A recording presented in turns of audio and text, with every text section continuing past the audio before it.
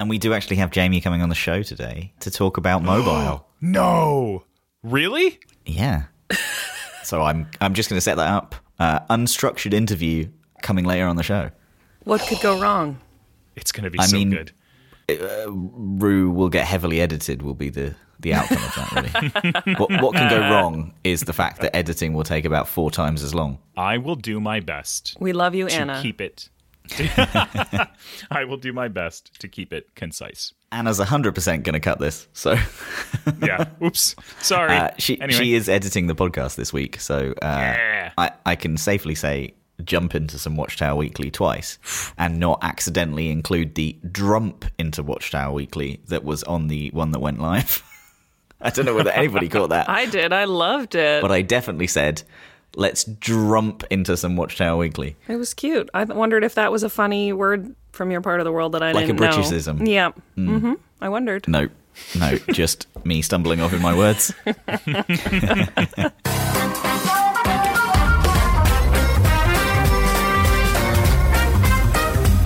By the time this show goes out, or shortly thereafter, our new Android app is going to be out in early access. Yes. So 2 years, 1 month, and 13 days ago, we hit file new project on all new 1Password 8 apps. And now they are all out in the wild in some way, shape, or form. This project has been my baby for the last 2 years. It's been a road, let me tell you. But I'm excited. The app is looking good. It's going to be fun. I'm really happy for us as a company, but even more so just happy that you're happy, Rue. Aw, thanks, Emily. That was such a loving moment that I can't say anything that repeats that. I was thinking of something scathing, so that's... Well, also, like, you have nothing... You tend not to have good things to say about stuff, so... That's not true. I'm an optimist on the inside. On the inside. What do you think you are on the outside? Pragmatic? Okay. I don't know you well enough to confirm or deny this for our listeners. That's good.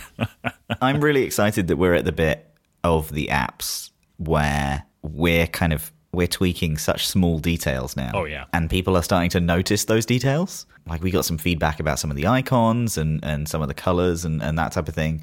And, like, for us, like, user experience is a huge driver, right? Like, we get that set before we start really fine-tuning stuff. The fine-tuning stuff is really fun. Yeah, it really is. Like, we've sort of gotten to the point in our conceptual execution where it's like, okay, but now, like, what if we did this as well? Or also, or sometimes instead. That's fun to me because it sort of takes what's currently out there and then up-levels it in a really fun way. And I can't say any more because it's not out yet, so this is kind of a tease. But, like, there's some cool new stuff coming that I'm pretty stoked about. So, with that, let's move to some Watchtower Weekly. So, all the headlines this week, well, most of them, are about Conti, the ransomware group. So, first off, because the US has offered a $15 million reward, up to $10 million of that reward are offered for information on the Conti leadership, their identity and location, and an additional $5 million for leading to the arrest and or convictions of individuals who conspired or attempted to participate in Conti ransomware attacks. So the FBI estimates that as of January 2022, there have been over 1,000 victims of attacks associated with the Conti ransomware, with victim payouts exceeding $150 million, making the Conti ransomware variant the costliest strain of ransomware ever documented. The major motivator of this was a recent ransomware attack against the government of Costa Rica.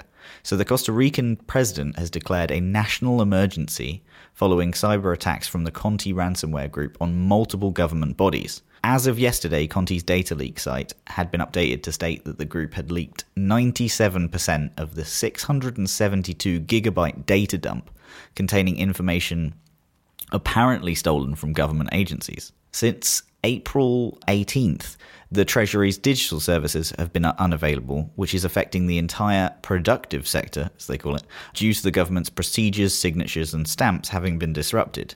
And kind of flipping the tables in a taste of their own medicine, Conti themselves have had some documents leaked, thought to be an act of revenge over Conti's pro-Russia stance, which they announced and then kind of took back a little bit later. There's a ridiculously detailed write-up on CyberInt, if that's your thing. Not sure why I would think differently, but from the detailed write-up and the leak, Conti's organization has an executive management team, they have a business development arm, and HR and finance operations. So they've got all the things of like a normal business. This is a highlight for me. I mean, you're right. Why would we think differently? But it's sort of surprising. It's weird, right? But I imagine they have like HR processes and stuff. Oh my gosh. I want to know their HRBPs. This is delicious. I love this detail. So in the leak, there were tools, there was malware that they used, their chat logs, group structure. After being analysed by the industry, some names and faces were also made public. After the main leak, the conversations that were leaked showed that the decision was made to go off the grid for some time. It seems that the key members of the group are making efforts to ensure that all relevant files are deleted, all links shared within the conversations are dead, all servers used for the organisation's infrastructure are also all down. So Conti members were witnessed talking about the leak and trying to understand who the Ukrainian researcher is, they believe, was a member of the group who went rogue, who then leaked a bunch of stuff. So yeah, drama from both sides, I think. So the question is, does this have the side effect of pushing members to their competitors, and will this information then strengthen the competitors, like Josby, Fonica, Bivity, and Wapno? So can Conti really return after this? Those ransomware group competitors, by the way, are completely made up. I did just want to see if you were both paying attention. This is a whole other world. Yep, no, didn't Google it. I am going to need to see that org structure. I need this book or documentary of how they came to be. I want to know everything about their story. We're going to need a TV show. I'm going to need it all. Oh, that's very true. Maybe like some sort of WeWork style, whatever that was called. I really enjoyed that. WeCrash. We Crash. I thought that was pretty solid and terrifying. I love that this is like a fine-tuned machine, this little organization. I want to know everything. As an operator, I just want to know it all. When you think it's billions of dollars, yeah, why wouldn't they have, just looking through some of their documentation here, they have kind of negotiators and acquisitions in the business development arm. Mm-hmm. They have third-party services and operations in the R&D arm. And they have recruitment and employee onboarding in HR. Wow. And in finance, they have money laundering and transaction management. Oh my gosh. There we go. They even have affiliates. No, they do not. They have affiliates. Come on. This is like how things work. I want to know everything. This is, of course, it's so sophisticated. It would have to be so sophisticated. I'm not sure why I think it's just one person behind a laptop. That's something I need to grapple with offline. They're all criminals, though, right? Like, just because they've incorporated, they're all criminals. Organized criminals, really. When you look at the amount of organization that they've added, this is organized crime. There is a kind of running theory around some of this, that the people who work for Conti don't perhaps know that they're working illegally. Oh, that's even better. And so they're given tasks in like in an environment where you don't obviously know that you're breaking into a pipeline or something like that. Wow. It's some 90s action movie kind of, James Bond Yes. criminal organization. I'm casting it right now. Yeah. I am more surprised that the naming of these kind of ransomware groups doesn't turn to that, right? That we don't have what was the one from James Bond? Spectre? Yeah, that we don't have a Spectre. Okay, in our casting session, the person running HR is definitely J. Smith Cameron, who played Jerry in Succession.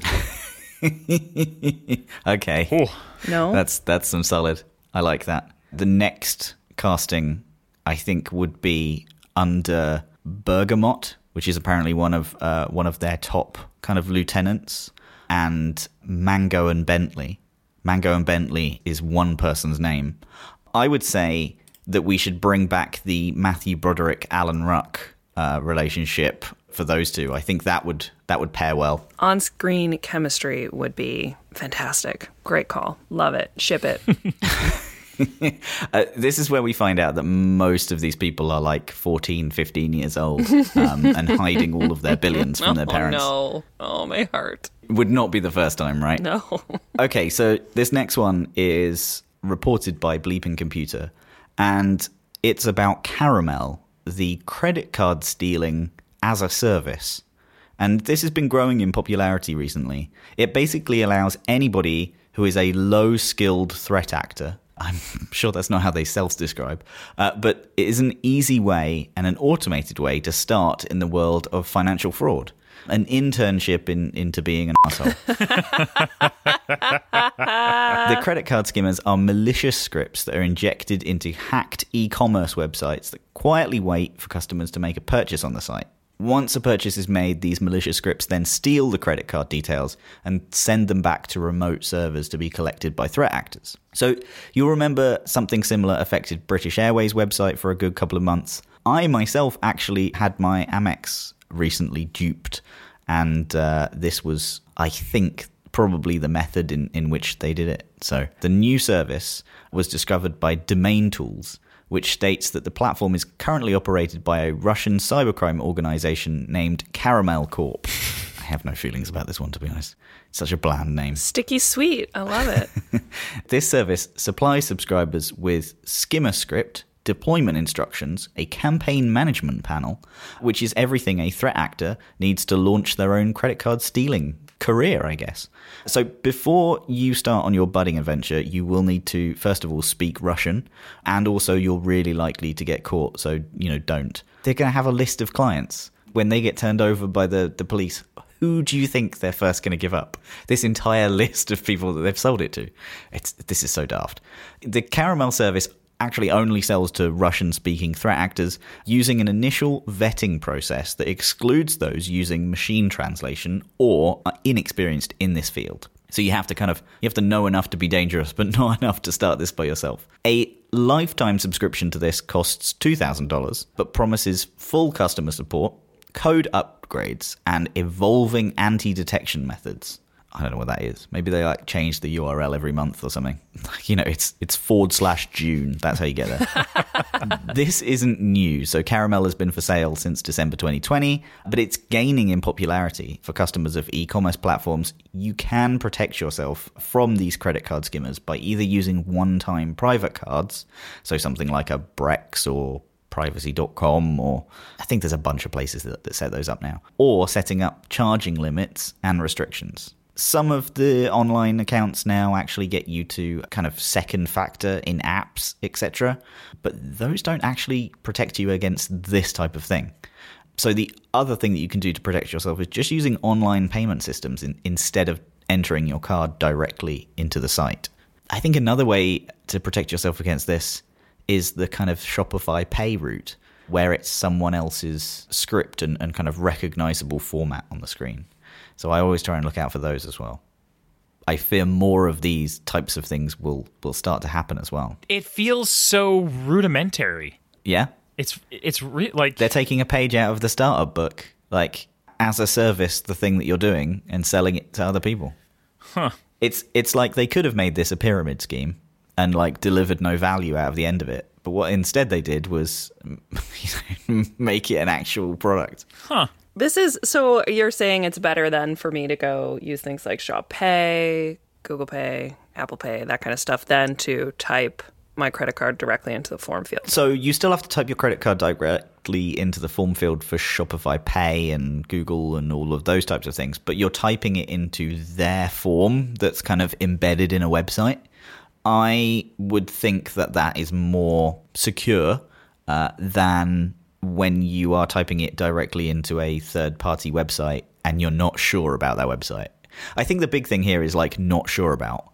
But I think this is likely to increase the amount of credit cards that are skimmed online in sites that aren't well protected. Oh, no question. Yeah, we need to really help people with their PCI compliance if this is the case. Oh my goodness. Yeah, because I think the supply chain of code is the heart of the thing that service providers need to fix it, right? Yeah, I wonder if it'll go up, at the same ratio that with e-commerce growing at the rate that it is, if we'll see these kind of attacks be directly correlated. I think when ransomware became essentially a service and all of these tools were freely available and you could just go and grab one of these tools and run what they're calling campaign, it skyrocketed, right? Some really gentle language there.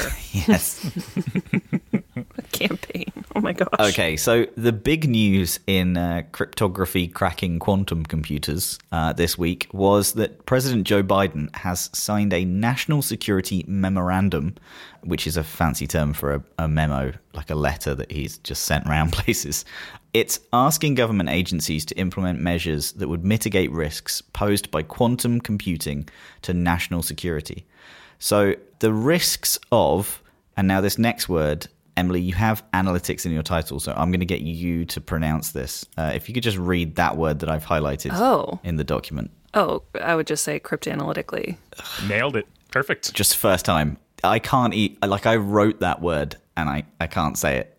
So the relevant quantum computers, or CRQC, is basically their ability to break current public key cryptography. So the director of the NSA said that the number one defense against this quantum computing threat is to implement quantum-resistant cryptography on our most important systems. So that was a really smart sentence that person in charge of things said. The US government agencies are ordered to prioritize the entire process of transitioning to quantum-resistant cryptography and mitigating as much of the quantum risk as possible by 2035. So the CISA and the NIST directors are working on developing technical standards for quantum-resistant cryptography for each of their respective jurisdictions, with the first set to be made publicly available by 2024. So really, this whole thing is around, quantum computing is slowly boiling away in the background and making progress. And these computers are super powerful and essentially can then break public key cryptography to a certain degree quicker than other things. And so things that are made with slightly weaker keys or have longer to break and all of those types of things, like this reduces the amount of time essentially that you need in order to break these things. And the US are the first place to kind of prioritize this, I guess. I'm very pleased that they'll have mitigated as much of that quantum risk as possible by, 2035. I love a lot of things about this, but just the fact that we are thinking that Joe Biden has written this and he is using the term quantum risk. I think he might know a lot of things, but I'm not sure whether he knows about quantum risk. But I wonder a lot about the types of engineers who work for the government in trying to prevent attacks or trying to mitigate risks like this. Who are they? Folks that possess this skill set are amazing to me because this is not one that I possess. And so we know. It's thanks. It's a completely different way of thinking. Yeah. I find it fascinating. There's folks I've spoken to that do this kind of work, and it's just like they had a passion for it and just sort of threw themselves into it and then got a job doing it. That's really cool. It is very cool. Yes. I type emails. I attend meetings. It's pretty much all that. Like, occasionally I tell people that something doesn't look very good.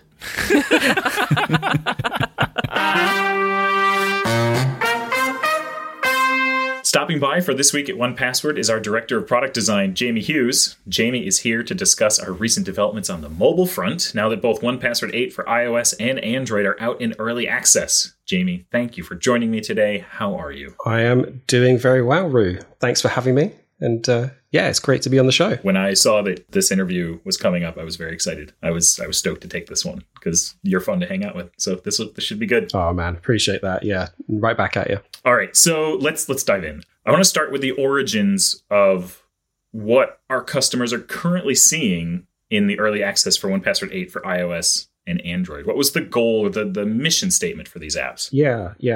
It's a really great question. And I think just going back to like how we got to this point, like it was really a back to basics moment. I think when you've had a product that's loved by customers for so long, it's very easy to fall into a trap of like assumptions. thinking that you are the user, and it's a dangerous place to be. And we really wanted to make sure that wasn't going to happen to us. So we took a research from the ground up approach and wanted to talk to our customers and really find out like, what are the use cases that they're using mobile for? Like, where are they struggling with it? What are they doing day to day? And how can we make it easy for them to operate 1Password and use it every day? And yeah, if I had to kind of put down like one mission statement for this, it would really be like helping the customer like get to the right thing at the right time and be smart and simple in how they do that. Yeah, absolutely. Can you talk a little bit about like the nuts and bolts of the research and design phase that these apps, what did we do? Yeah, it's quite an in-depth process, but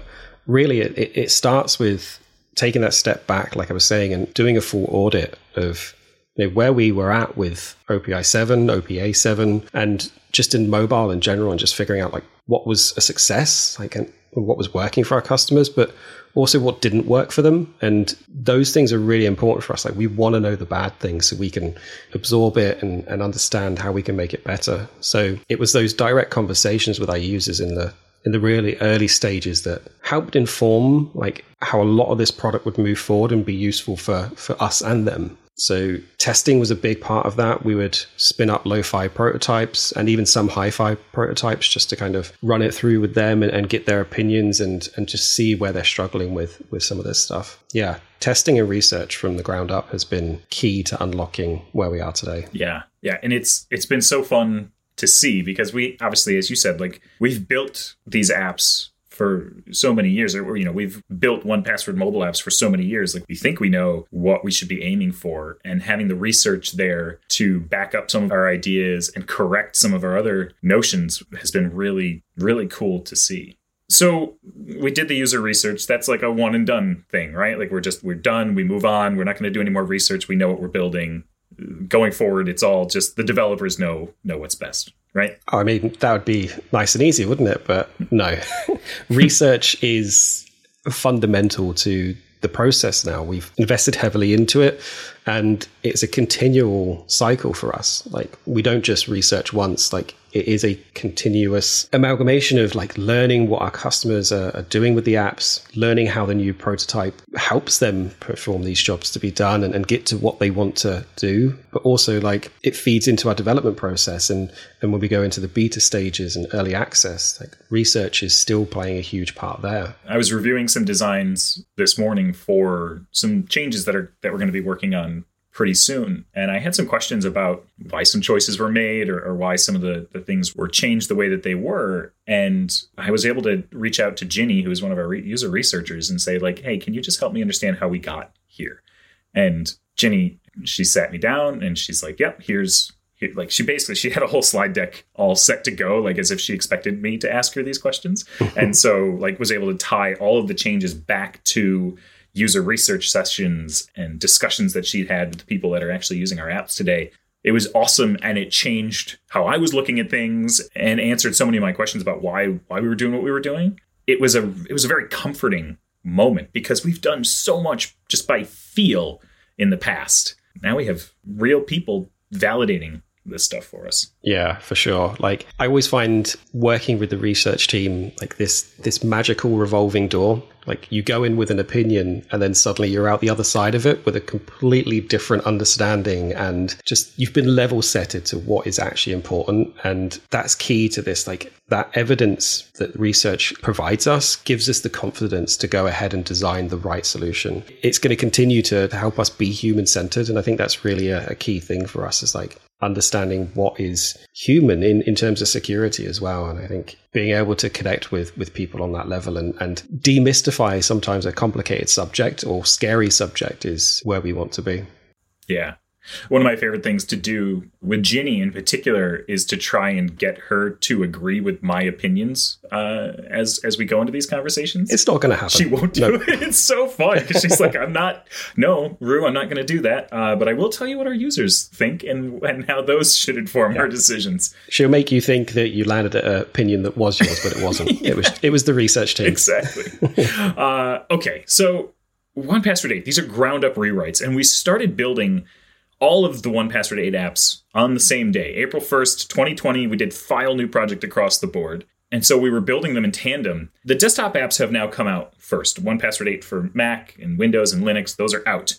What did we learn from these releases? And more importantly, what did we learn throughout the design and the development phase over the last couple of years as we've been building this, and how it pertains to where we are today with mobile? Yeah, I think there's always lots of learnings when you do file a new project, right? It's never plain sailing. So we've had to kind of, make small little tweaks to the direction over time, but I think we've managed to do that in an agile fashion and get to a place where we are releasing good apps and continuity across the experience. I've been lucky enough to be involved in some of that desktop work as well. And I think one real thread that kind of binds both experiences across desktop and mobile is the theme of productivity and security. I think we see this be really evident in how quick access is used on desktop. It's increasing efficiency, but it's not getting in the way. It's kind of giving you the right thing, but just not in the most obtrusive way, right? It's just there and when you need it. And again, with Watchtower,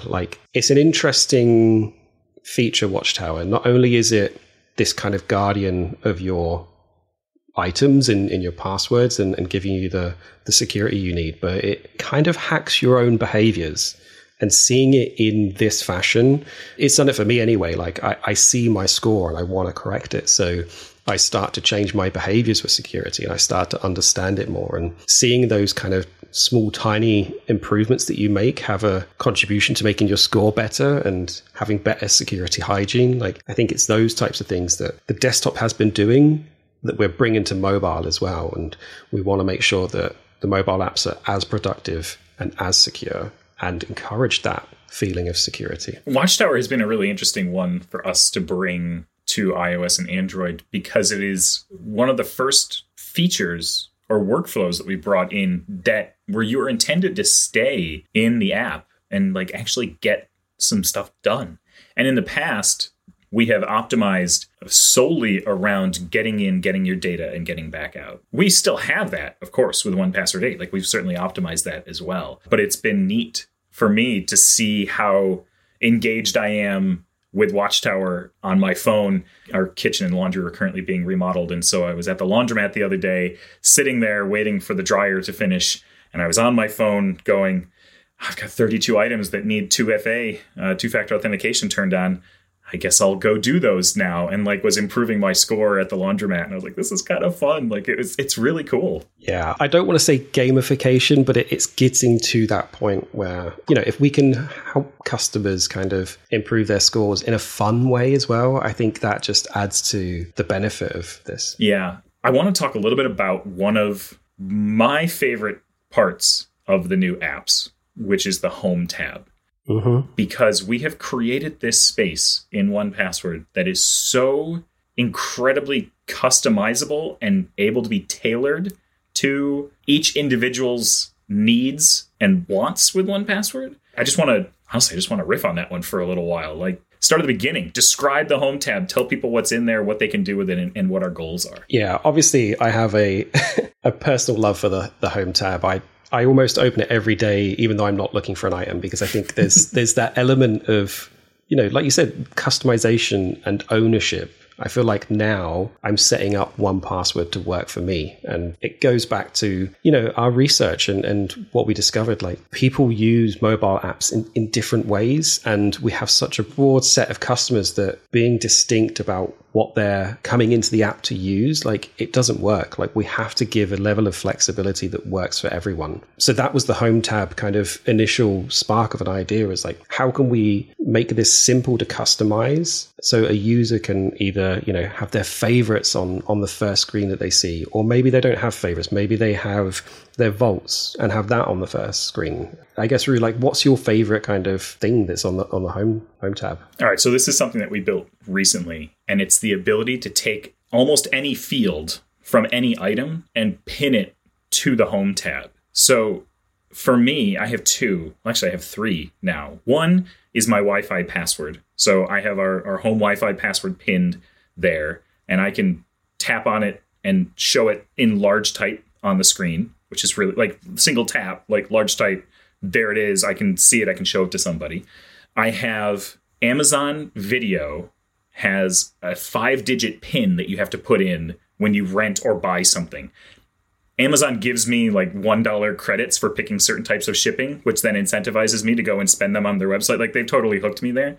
But I have to put in that pin when I'm renting something on the TV, and you can't paste it. It doesn't work like that. You have to type it in. So I have that pin on the home screen where I can just quickly reveal it. Like I unlock, tap, reveal, it's right there. Yeah. And then my kids' screen time passcode, because they watched my wife and I type in their screen time passcode a couple weeks ago, and my 7-year-old goes, "Oh, it's this."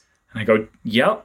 Now I have to go change it. And so I've changed it. I don't remember what it is. Now it's pinned to my home screen, so I can just unlock and tap and see it. That is my favorite new feature. Yeah. You can make it whatever you want. Like you can put that data right at your fingertips, and it's so fast.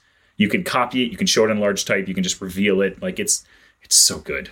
Yeah, I've got to agree with you. Like the pinned fields feature was kind of like my favorite as well. Like being able to pin that specific field that you always use. And I think it's interesting that the way 1Password caters for all different types of information, right? It's not just login data. There's other bits that happen outside of the world of digital sometimes. And like, how do you account for that? Like if it's not just a password that you can copy and paste, like your code, for instance, like you have to know it, and being able to see it quickly and access it quickly is something we can push to that screen and give people that ability to share and use. So the Home tab has, as we mentioned, a high degree of customization. I'm just going to read through the current set of options that are available. Okay.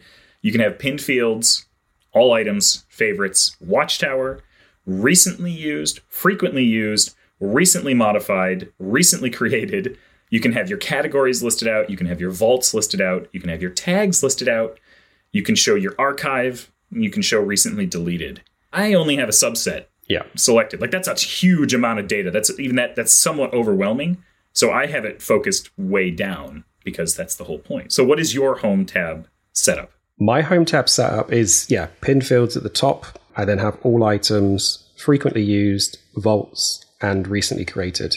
And that's it for me. I'm kind of a minimalist in that home area. I like to really curate it down. But we've seen in user testing, people go the whole hog. Like they have everything because some are power users and they need to be able to kind of see all that information. Yeah. Sometimes not to access, but sometimes to know that it's there, right? I think there's the other side of this is like knowing it's all safe still. Yeah. So you hit on something there that I don't think we haven't said yet. These are all reorderable too. So like you could put pinned fields anywhere that you want or turn it off completely. I have pinned fields, all items, favorites, Watchtower, and recently used in that order. That's all I want. That's it. Until something else comes, right? Until something else comes. And that's something the Home gives us like the ability to do that. Like we can inject like new technology and new smart tiles to really kind of understand how to get the best out of your data. And hopefully in the future, we can expand this even more and possibly have integrations or something like that, right? It's going to be interesting. The iOS and the Android apps have the same general design language, and in fact, the same design language across all of the 1Password 8 apps. But I know the team has spent a lot of time on platform-specific features and design details. Can you talk about why that's important? Yeah, so when you talk about the specific design language across our apps, like we have an internal design system and design language called Knox, and this kind of reinforces the brand at every opportunity we get. And, it's what our customers are familiar with. It is 1Password in the palm of their hands, right? But we also want to be respectful of particular design patterns that are intuitive and common on iOS and Android. So there are moments where, we want to deviate from the Knox design system and respect system design patterns. Modal sheets, for one, like we want to make sure that they feel natural and intuitive. They have the right animations, the right feeling. And then on Android, things like the floating action button, it's there. People know about it and they use it every day. So let's make sure they know where to find it. There are some cases where we will take learnings from the native design patterns and build upon them just so that they're specific for us and we can kind of, leverage our brand and our insights into that design pattern. But yeah, we love to kind of bridge the gap between native and our own design system called Knox.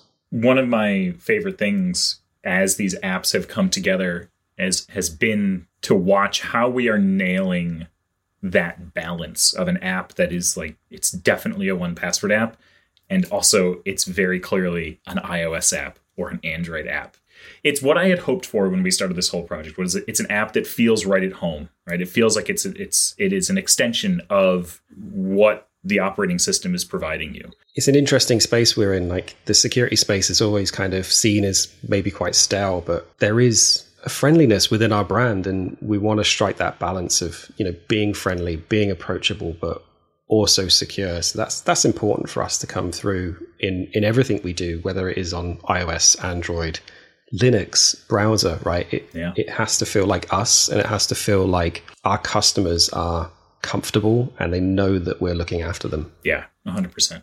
All right, Jamie, how do people get their hands on these new mobile apps? We've been talking about it a lot. Like, where do people actually go to get them? Well, there is a test flight out right now for iOS. We are at a certain capacity right now, so we have to kind of, make it available when we can. But there is a test flight page that we can kind of link in the description, and you can go ahead and download the iOS version. May 17th, we will have the Android early access version out as well. So everyone across both platforms will start to be able to enjoy all the new features that are coming to mobile. The test flight is indeed full. We have 10,000 slots available to us, and 9,998 of those slots are taken.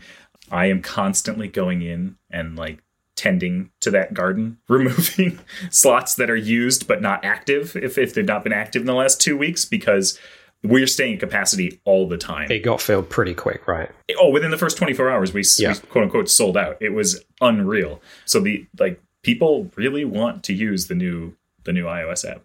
And honestly, I can't blame them. Happily, that restriction doesn't exist on Android. So the Google Play Store listing will be up, and that'll be wide open. So we can have tens of thousands of people over there, which is great. And anyone from Apple that's listening, you should totally follow Google's lead. Yeah, we need more people. We need more feedback. We're keen to keep improving this app. So speaking of which, if they have feedback, what's the best place for people to send it in? We have a range of channels, really. So the forums is a great place to get specific kind of updates and feature release notes. You can jump onto our 1Password forums and see when the new releases are coming out, and all the previous bits of feedback from other customers. Like, you may be in the same boat as someone else, and it may be actually being filed as an issue already, so contribute to that and bump that up for our awareness. But also Twitter and all the other social channels. We're happy to hear from whatever's easiest from you all, and we'll be there to receive that feedback. Nice. Awesome. Okay. Well, Jamie, anything else you'd like to share? Any places people should go to learn more about you or 1Password or anything else? I am at Jamie Hughes on Twitter and all across social media. That is JAMIEHEUZE, because I like to spell it in a fancy way. Other things for 1Password, if you haven't yet, go and check out future.1password.com. We have a huge amount of kind of exploratory work there, which really outlines where we're headed in the future with 1Password, and it's pretty exciting. I'm super stoked for the future of what we're doing, and we're going to start really bridging the gap of security and human behavior. Nice, very cool, Jamie. This has been an absolute pleasure. Thank you so much for coming and joining us today. Thanks for having me, Rue. It's been awesome. So, as a reminder, we have a giveaway to celebrate the launch of 1Password 8 for Mac. We're giving the users the chance to win 1 year of 1Password for free and some 1Password swag. So all you need to do is tell us the weirdest thing you store in 1Password, and we will read out some of the answers. Still, huh? We're still doing this. I think the person who ends up winning this, we will not be able to read their answer, because it will be so good that we can't read it out on the pod. I hope that that's the case. Yeah. I want a whole episode to be able... I just want one episode where we just read these, and that's it. That's the episode. I really... I'm fascinated by the ways in which people use our product, so I'm not going to be surprised by anything. But I hope I am. I really hope there is something super... odd and niche that someone has. I've got a collection of bumper number plates, and I keep photographs of them in 1Password. That type of stuff. So you can submit your entries using the Ask 1Password hashtag. So that's hashtag Ask 1Password on Twitter, or send us an email to podcast@1password.com. If it's really weird, you probably want to send the email rather than publicly tweeting us, and reference the RBM giveaway. So submit your entries by May 24th, 2022. So we have an Ask One Password segment today. And David on Twitter says, please mention this in the podcast, if only so Rue has to try and say football and mean the real one, and throw in a one-off game of Rue trying to say Welsh place names for kicks and giggles. I just wanted to add, that was a reply that came along with the Ryan Reynolds and Wrexham AFC advert. So that was the advert. If you haven't seen it, I guess at Van City Reynolds on Twitter, and you can watch the One Password little trailer advert type thing. I did think about making the ridiculous requirements about Welsh place names, but I don't think I can pronounce too many Welsh place names. No. Also, geography. Yeah. Down with geography. Yeah. So no. So, sorry, David, we might have to put that one into another episode. And Dan asks, could you roughly describe your last team building event on the podcast? I got a lot of enjoyment from hearing about your virtual cruise back whenever that was, and would love to hear about how the latest one went. Maybe it will inspire some others as well. It was space themed this year, right? The online platform that we used was pretty good. I thought we went a little bit too deep into the space theme. I think we enjoyed it a bit too much. But other than that, I thought it was really good. We had like a ship that you can click around, and there was all sorts of things. We had an astronaut come and talk to us. That was really cool. So if you want to also get in touch with 1Password, you can send us an email at podcast@onepassword.com or use the Ask 1Password hashtag on Twitter. So we are playing Ridiculous Requirements. So welcome to Ridiculous Requirements, the game where we work together, as in you two work together, to come up with passwords that fit the honestly terrible requirements that I have set. So today it's all about famous people. So all must be names of reasonably famous people, must contain 6 words, must contain rhyming pairs of 2, and then we get into the actual meat and potatoes. So, must contain a Maroon 5 member and someone nicknamed the Boss. Must contain a Frasier actor and a 90s rapper, and must contain a filmmaker famous for The Breakfast Club. Oh my gosh. Okay. So we'll start at the end. I mean, we've moved from geography to pop culture, so I'm into it. We'll start at the end, right? So John Hughes, Oh, look at you go. right? And then Maroon 5 member, Adam Yeah. Levine, and the Boss, Bruce Springsteen. Adam Levine, Bruce Springsteen. Does that meet my other requirements? Close enough. does Levine and Springsteen, that's It rhymes. It's got to rhyme. rhyme? That rhymes? It's rhymish. Okay. I can confirm that rhymes. 90s rapper. I mean, come on. Snoop Dogg, Ice Cube, Jay-Z, Biggie, Now hold on. So we've got David Hyde Pierce, David Hyde Pierce. Kelsey Grammer. It's Frasier actor, right? Yeah. Sorry, I went straight to 90s. I went straight to my youth. Kelsey Grammer, David Hyde Pierce. Oh, what the heck is what was his father's name? John I did not watch this show. I do not know. Mulaney? No. John Delaney? No. So rhyming pairs of 2. So maybe just find one of the Frasier actors that rhymes with a 90s rapper, sorry. Who rhymes with Grammer? First name MC. Hammer. Ah, so good. Oh. MC Hammer. Okay. All right. Okay. Wow, we crushed that this week. Wait. No, we're not done though. We're not? Because John Hughes, a filmmaker famous for The Breakfast Club. So there's no more requirements. So you can get creative with that one, but it's still got to match all the other ones. So it's got to be a rhyming pair of 2. So it's got to rhyme with John Hughes. I see. And it's got to be a reasonably famous person. Oh, and it has to be a reasonably famous person. Oh, so it can't be like John Hughes' new shoes. Oh, I was going to say Blue's Clues because, wow. Yeah. Jeez. Famous actor in the Mission Impossible series. Oh, yeah. Tom Cruise. The Tom Cruise. Yep. So the full password would be... Go ahead, Emily. Adam Levine, Bruce Springsteen, Kelsey Grammer, MC Hammer. John Hughes, Tom Cruise.